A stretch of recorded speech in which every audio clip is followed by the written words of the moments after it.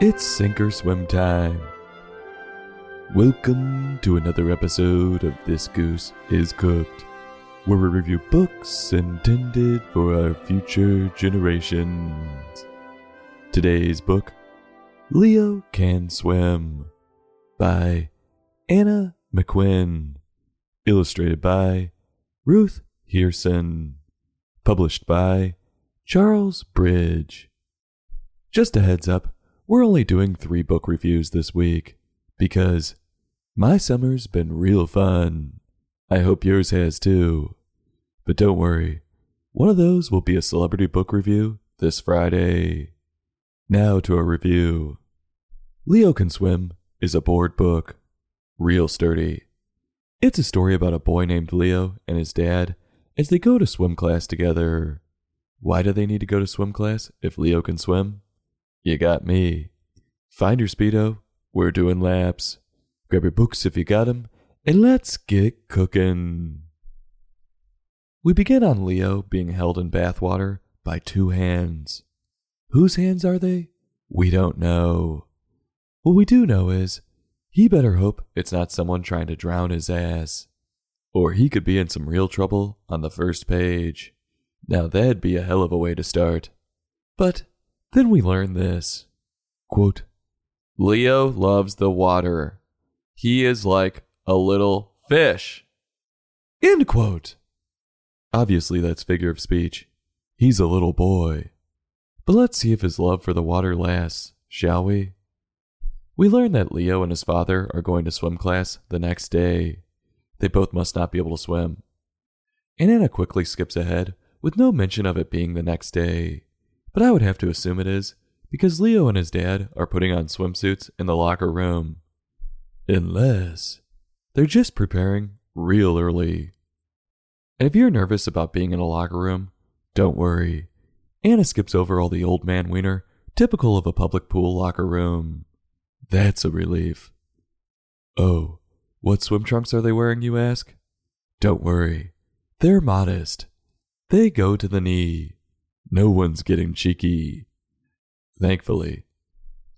So they shove all their stuff into a locker like it's their first day of school, and then they head out to the pool for class. Everyone makes their introductions. You know, the old, "Hey, how are ya?" "Hey, how you doing?" "Hiya!" And then they sit the youngsters on the edge of the pool, just waiting to get into the icy cold water at 7:30 in the morning that Navy SEALs wouldn't even dare to get into. Thanks for turning on the heaters 15 minutes ago. Quote, Now the class is ready. The babies slide in. They hold on tight. End quote. Just scraping their nipples off on the cement side of the pool. Bad choice. I suggest jumping in next time. It's a little less painful. But hey, that's why they're in class. The adults all hold the children in a circle as they make splashes with their feet. Another bad idea. It could escalate quickly. They're all laughing, having a good old time now. But everyone's been in a splash fight that hasn't ended well. Psh. Ooh. Psh. I'm going to get you. Psh. Why, you son of a... Psh. Psh, psh, psh, psh, psh. Ah, my eyes! The chlorine, it burns! I'm telling Mom! Not if I tell her first! Everyone's trying to make the best of it, though, and they continue to splash around and then sing a song. Yeah, they have to keep moving to stave off the hypothermia. Then Leo gets a ride on his dad's back through the water. Ha! So fun! I guess that answers the question as to who can swim between the two of them. We jump back to the locker room where it's time for the shower. And while important, we didn't need 2 full pages on 2 dudes showering and lotioning up. It's not for me. And our wet and wild tale ends on all the families having a little snack, reminiscing, or more likely bitching about the teacher in the first class, while Leo is sawing logs in his stroller. It's tiring trying to stay afloat in icy water. Just ask the other Leo in the Titanic. What's the lesson or point that Anna wanted us to gain from this read? I believe she wanted to fool us into thinking that swimming and swim class can be fun.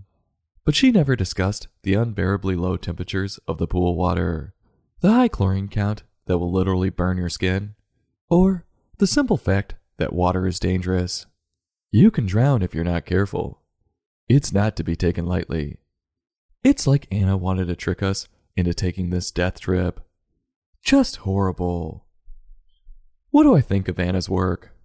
Well, I would take issue with the title. Leo can't swim. That's why he's going to class. As for the story itself, it was pretty cheesy. And there was a little too much time spent in the locker room, if you ask me. As for Ruth's pictures, there was nothing that set them apart. We see this lifeless style in many board books. But hey, if you're looking to trick someone into going to swim class, I would say this hardback might do the trick. On a scale from 1 to 5, I'm giving this book a 2.6. I'll have a taste, push it around to make it look like I ate it, and go back for another bite or two, but I'm stopping when I realize all I have to wash it down with is water. This goose is cooked. Join us next time for another in-depth book review.